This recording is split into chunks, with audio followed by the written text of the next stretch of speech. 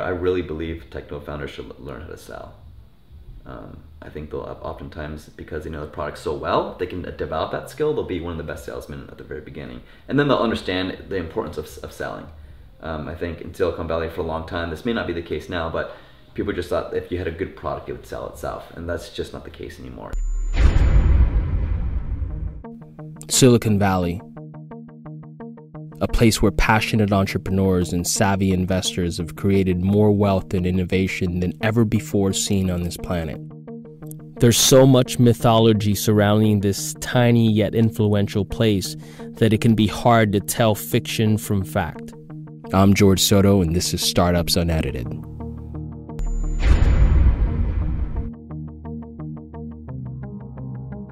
Hey everyone, this is George Soto, and you're watching Startups Unedited, the documentary series that gets real and goes super deep with some of the top players in the startup community. In this episode, we sit down and interview my good friend Jason Vargas of Datanyze to really get his perspective on what it's like to be at a startup as an early stage salesperson. Check it out. Jay, thanks for doing this. Yeah, dude. I appreciate you taking the time. We've been talking to founders, investors, and others in the ecosystem, just really trying to figure out like what is really startup culture here in San Francisco all about. Yeah. Why don't you tell folks a little bit about yourself? You know, how'd you get into startups? Because you've been a miserable startup founder yourself. I got into tech by way of sales. I think just naturally being in Silicon Valley, you kind of fall into it. Obviously, there's a huge job market for people who want to get into tech. And, you know, just like you, I started selling books door to door. And when you do that, you're basically running your own business. And you're also learning how to sell. And I've always had that drive to want to just be an entrepreneur, basically. So, being in Silicon Valley for school, and then getting involved with sales and all that kind of stuff, I kind of naturally fell into the tech space. Mm-hmm. It really fascinated me. I really love how fast things move. Sometimes it probably moves a little too fast. But I really love the space and what it has to offer. So. What was your first project that you, outside of selling books, that you would consider entrepreneurial, where you came up with the idea and then you tried it out? Yeah. So I kind of got into web development when I was in college, and so I started with a friend of mine. I started like a little creative agency, and just to see where we can take it. And we actually did pretty well. We did well at the very beginning, and then there's a lot of things about running a business that you don't necessarily realize when you first start. So, and what would be some of those things? Well, for starters, when you close a deal for X amount. And you're doing more like web or mobile development, there's a lot of costs involved like that. And also managing clients' expectations, managing the project. So, you can't go over budget on certain things. And when you have a client that wants to revise a design over and over and over and over again, you have to set the expectations of like, hey, we can't do this so many times because you're running out of budget. And at the time, my manager, who was responsible for the development side, I was responsible for the business side. He wasn't managing that, and we got in a bit of trouble there, and so which happens. Yeah, right? yeah. So where it looked like we made a lot of money, we did bring in a lot of business. The cash flow just wasn't there, and we weren't really able to manage kind of that aspect. And cash flow is kind of king. And without cash, things kind of went south. We ended up closing that down, and I separated myself from him. So you've been at Datanyze now, since the beginning. You were what, number 4? Yeah, so it was Ben and Ilya, and then they brought on John and myself to come in and help. What I love about that is you had a technical CEO who could write code and build the original product. Yeah. And still codes today? Tries not to, but sometimes he'll lend a hand. Got it. Yeah, and then you had 3 non-technical folks. Yeah, it was actually really cool. So being a part of Datanyze, what I loved about it is you had Ilya, who was a technical founder, but he also has a degree from Babson University. He has an MBA, right? And then when he first started, he was selling the product himself. So it was great to have a founder who was technical but really understood the importance of selling. And I think that in itself is what has kind of formed the culture that we have today and has helped us be successful. Because when you have a technical founder that understands sales, he's willing to give the salespeople whatever they need to be successful. And so literally, it was Ben, John, myself, and Ilya. We were all selling at the beginning. We brought in Lindsay, and Ilya stopped selling. We brought in another engineer, but we kept bringing these non-technical people in. Yeah. And I think because of that, we're able to bootstrap the company to where we are today. Yeah. So just in terms of, Data-Nyze and the investment that you took, I mean, some would think that a $2 million investment is pretty substantial. Yeah, I think at first it is. I think we kind of get jaded here in Silicon Valley where, $10 million or $5 million is an okay round. And you can see companies really burn through that. An awesome thing that I think which is really a great part of our culture, is kind of that bootstrap mentality. Because we scaled the company with no money up to $1 million in revenue. So we actually had real money, but it was really hard to get there. But we were able to do it. And after that, we decided to raise a seed round because we said, hey, we actually have something of value here. We brought value to the marketplace. We proved a concept.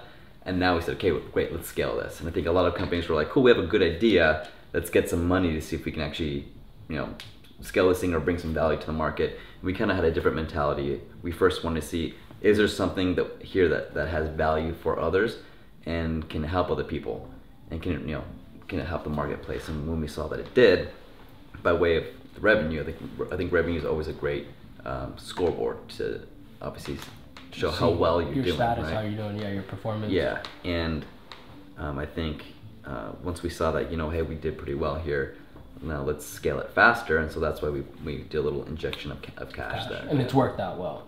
Yeah, I mean, we haven't really touched that money, to be honest. It's still there, which just goes to show that the bootstrapper's mentality is still present. Yeah. And we're able to scale a company to 65 people and hoping to scale it to 100 by the end of the year. We'll see what happens. Yeah. But again, it's all inside of like keeping a bootstrapper's mentality, living off of real revenue. And so it's like, hey, we're a real business. So, if the industry does take a downward turn, then for us, we'll be fine. Now that you've been working with a successful startup founder, you joined, when you were 4 people. Now you've scaled it to 64, you said? 65. Right 65 now. What are some of the attributes that you see a successful startup founder possess? The biggest thing that I really appreciate about Ilya and Ben, particularly Ilya because it is his brainchild, is his ability to step back and let go. I've been really blown away by that. Where I used to go and ask permission for things. So, hey, Ilya, I want to do this. Is this okay? And had to get approval. Nowadays, I don't have to do that. And it took me understanding that by him saying, hey, Jason, like that's up to you. Like I shouldn't be managing that stuff anymore. I think that's a very strong attribute when a CEO can actually step back and trust their people. And because he's able to do that, that gives me the freedom and creativity to go about my job the way I think it should go. Because, he wants everyone who has their expertise to do their job, right? He's not going to have expertise in marketing or everything sales or things like that. And so that's probably one of the biggest attributes a founder could have, is the ability to start focusing more on a high level strategic place and be able to trust the people that they put in place at the company. And Ilya's done an awesome job at that. Awesome. Yeah. So we've been also talking to founders about what it means like to be a founder, a CEO, someone who's bootstrapping something or taking the idea from an idea to something that's like at least usable or sellable, right? Yeah. What is that experience like? You've been part of so many of these experiences. I'm sure you probably hear this a lot, and it's probably a common thing, but man, it's really hard. It's really hard. I never realized it would be like this hard from my position, right? And I know I've been there early on, but from Ilya's standpoint, I can only imagine that the pressure is even greater than that, right?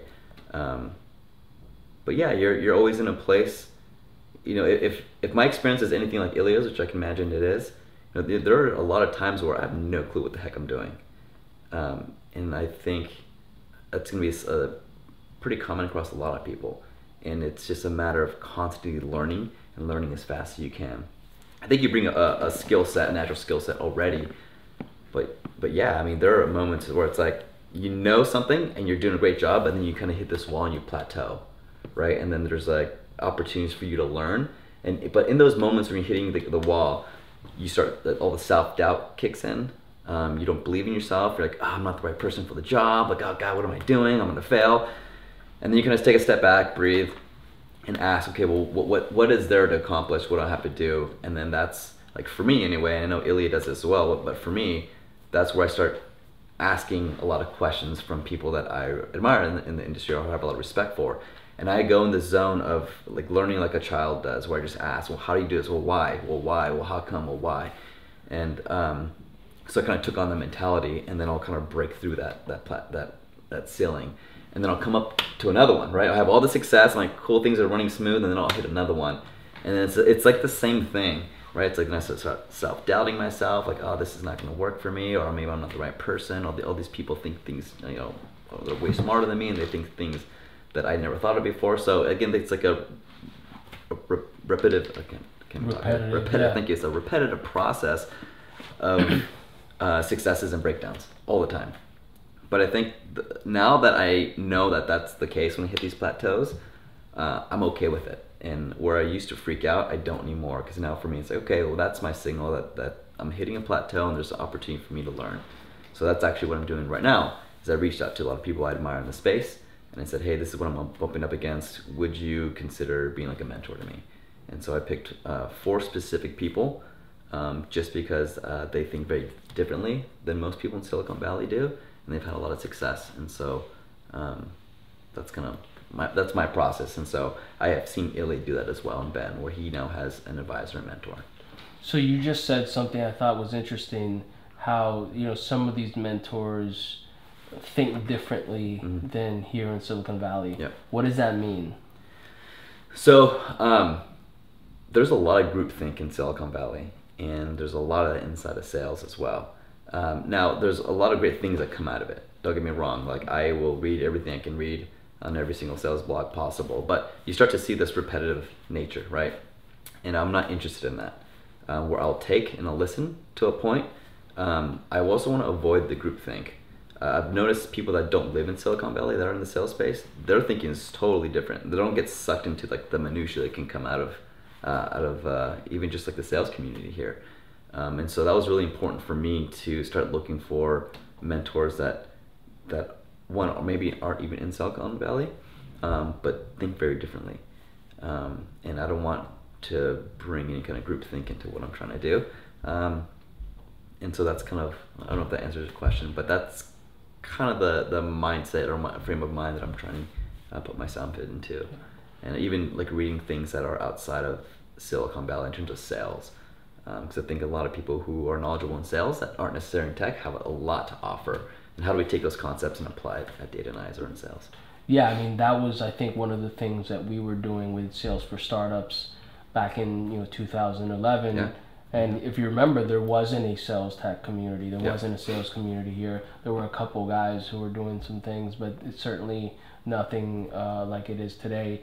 And I think my thought process was that we were taking things that we had learned outside of technology and bringing those philosophies into technology. And I think, at least I remember, that's what we were trying to do with Sales for Startups. And so that makes a lot of sense to me, to be able to get kind of a different perspective on stuff, get a different perspective on sales specifically, and not just sales technology, or just not just SaaS sales and SDRs and all the kind of the standard stuff. You built the outbound sales process at Data Nyes. How did that evolve, starting from basically nothing to what it is today? Like, how did you actually do that? Yeah, I think it's still changing. It's always going to be changing. We're always going to be iterating on top of what we built. But initially, I kind of went about doing the job myself. I think it was important. I think forget who says it. Maybe it's Jason Limkin who says, "Nail it before you scale it." I think that came from him. And so we kind of took hold of that, and we kind of live by that when we're building out new processes.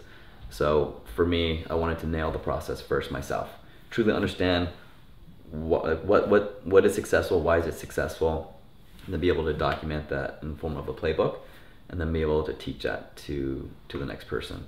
And so that's what I initially did. I found success, repeatable success. I did it over and over again. And then I went to Ilya and Ben and said, okay, here's the process that I built so far, and these are the results I've done, like week over week, month over month. So they said, okay, great, let's bring in another SDR. So we brought an SDR in from Gigia, he was their top SDR and had a lot to offer as well. And I wanted him to take the process that I built and then to add on top of it and improve it. And so he took my model, he found success, and then he started adding on top of that and made it even better. And we said, awesome, let's add another person.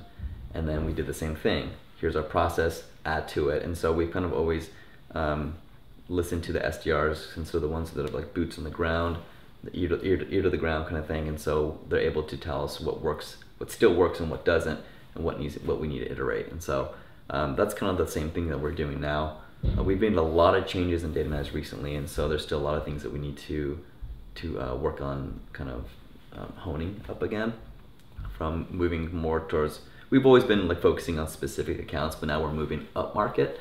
We're focused on different personas instead of like VPs or just VPs of sales. We're looking at sales ops people, marketing operations, and that's a whole different persona, a whole different messaging thing that comes with that. And so there's a lot of things that we have to change from a messaging standpoint, but also a process standpoint. Like, how do you get into bigger accounts, like enterprise accounts? And so there's a lot of changes and moving pieces right now, and it's a little more difficult to change things so quickly because there's more people. And so when it was just me, it's easy to change the process. But now we have to think about there's 14 people on the SDR team, and so making everything move and seamlessly is a little more difficult. But if you're a founder out there and you're trying to figure out how you should approach going to market or testing your product, seeing if anyone cares, what tips would you give that founder? Honestly, I would take the approach that Ilya did. If they're a technical founder, right, and they have the ability to build something, I really get a lot of feedback from the marketplace. Pete from TalentBen, or who was at TalentBen, they're building a new product, and they have a early customer advisory board, and so they've spent a lot of time getting feedback. Would a product like this be beneficial? And they gathered enough data where people said yes, and so now they're building it, and so now they're taking time to send surveys. Hey, here are the initial features that we could build. Which ones would you absolutely love to do? Which ones should we not do? So they're getting all this feedback, and I think that's awesome. Now, I think you can gather too much feedback and not build anything, and then you just burn through all your time or money or whatever the case might be. So I think it's a fine balance of like getting really information really quickly on, is this valuable, what would you want to see, then executing and building it. And then from there, I really believe technical founders should learn how to sell. I think they'll oftentimes, because they know the product so well, they can develop that skill, they'll be one of the best salesmen at the very beginning. And then they'll understand the importance of selling. I think in Silicon Valley for a long time, this may not be the case now, but people just thought if you had a good product, it would sell itself. And that's just not the case anymore. So I think if a founder can really understand how to sell their product, that's kind of the process I would take. Get some valuable data behind whether some people would use it, build it, get some feedback, and then begin to sell on your own. So. Cool. You talked a lot about like the psychology involved in sales. Can you unpack that for a second? Just tell us, what does that even, what does that mean, and how do I prepare myself mentally for startup sales? Yeah, rejection is probably one of the biggest things people are always fearful of, right? It impacts everywhere, from dating life to whatever. People just don't like to hear the word no. But oftentimes what I've always taught is that if you look at sales like a series of it's a conversation, right? It's a series of conversations. People can have conversations, right? And if you bring a level of authenticity to your conversations, get that it's just a conversation, that and this might sound weird, but there's nowhere to get to, right? oftentimes when people think of sales, it's like, I gotta close George. How do I get to close George? The conversation then becomes about me and my agenda, and I have no interest in what it is that you're really dealing with, right? So I think if people can understand and learn to get in the world of the prospect, and if I really sat here and got like, George, like, what are you dealing with as a person or as a company, and was really truly interested in that, that opens up a whole world, right? And if you can have that in a context of like, you're just having a conversation about it, then I think selling becomes a lot easier. The other thing that I always think about is that people are always a yes in sales, and you gotta show them why they should be a yes to you.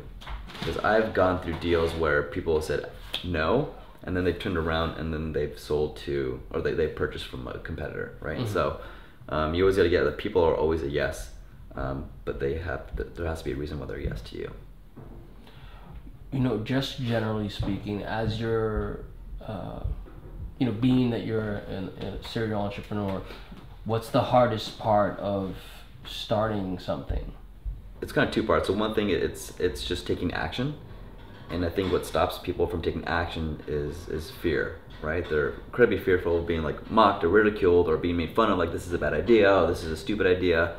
I think if people can overcome that stuff, then I think they can be successful. And I think people that are successful are the ones that don't care what other people think about them or care about the failure. And there's a really cool quote. I don't know where it comes from. I wish I do, but it said that failure is only reserved for those who are willing to play the game. And if you're willing to play the game, you have to understand failure is a part of it, right? But if you also get and have a context that failure is only reserved for those who are willing to give it a shot and really play the game, that's pretty awesome.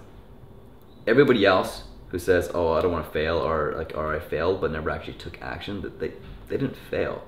They didn't even try, right? It's those people that are sitting in the stands watching people play the games that are going to be like the loudest talkers, right?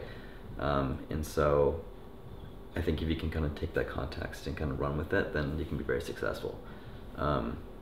And I think that's something that you're incredibly good at.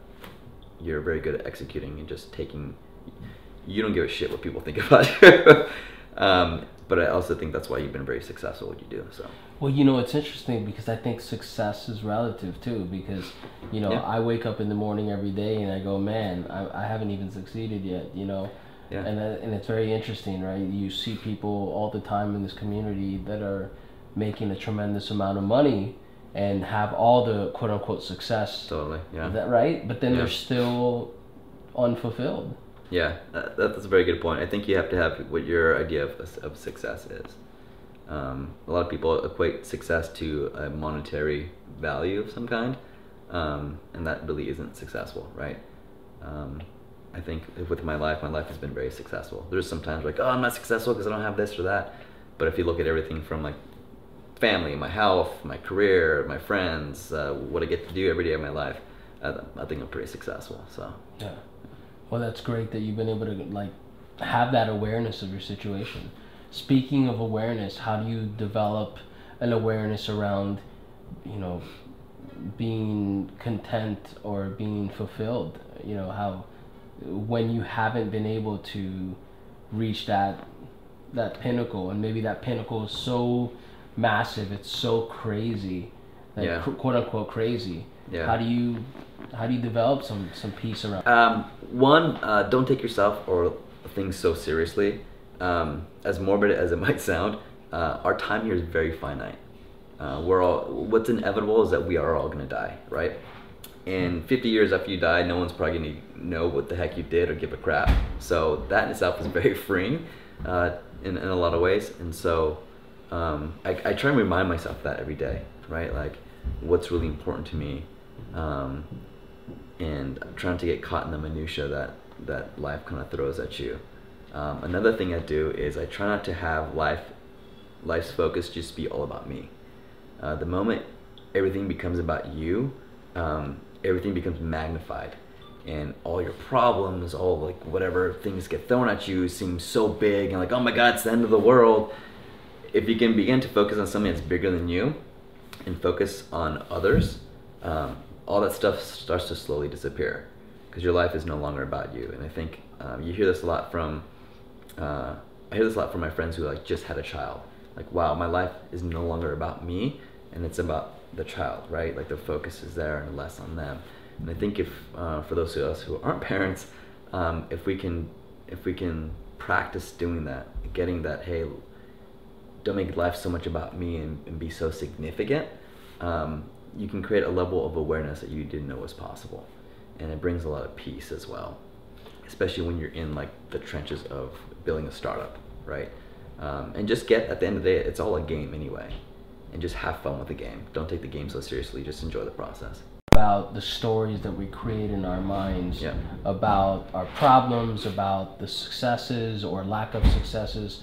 What does that mean when someone creates a story in their mind? And maybe you can unpack that a bit for folks to understand.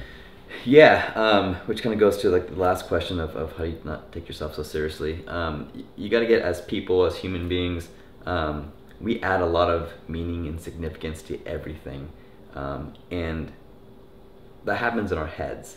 So if something happens, say you know, Data and I's failed or tanks, whatever, right?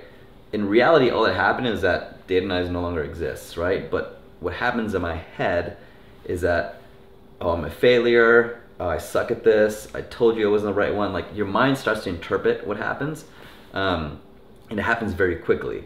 And most people, if people just stopped for a second, they would hear that little voice in the head talking to them, right? It happens all the time. Like, you just hear it doesn't stop. It keeps going and going and going. And it's not a positive voice in your head. It's always a really negative voice in our head. And then we oftentimes believe it, and we believe that whatever that thing in our head says about us is true. And the fact is, it's not, right? So if someone fails, that's their go-to right away, is like, listen to what they're saying to themselves in their head, and then take that as that's truth. And that's just not the reality of it. And so I think if people can really start to understand and get aware of that little voice kind of chattering in their head all the time. What was it that Southwestern used to call it? Mr. and Mrs. Mediocrity. Yeah, right. Yeah. It's always there, like chattering. It's like the good angel and the devil, but oftentimes it's just the devil, right? And I don't think people are aware of the fact that voice is kind of chatting all the time. And the more you can become aware that's there, the quicker you can catch it. And when you can catch it, you catch those thoughts and get like, hey, this is just a thought. It's actually not even real. It's just popped up in my head. That's not who I am, or it's not the reality of the situation. When you can become more aware of that, then you can catch it, and you can say, cool, thanks for that thought, appreciate it, put it aside, and continue executing whatever it is you need to do to be successful. I think people who get stuck in that, that's where you kind of see people spiral down. And every facet of life, not just inside of a startup. And I think most people can relate to it inside of a relationship. Something happens, like your girlfriend does something or says something, and you interpret it as like, oh my gosh, she doesn't love me, she doesn't care about me. Same thing inside of a startup. Something happens and you say something about it, go down this rabbit hole that's not going to lead you anywhere but being depressed or self-conscious or whatever the case might be. What does it mean to be like a top leader within an organization? I think a top leader is someone who can empower their people, can actually learn from their people, and admit when they don't know something. Can also get that they are human and they're not superhuman, and then that they're not going to be perfect all the time. And the leaders that I've met who do that, like, I will follow all day long.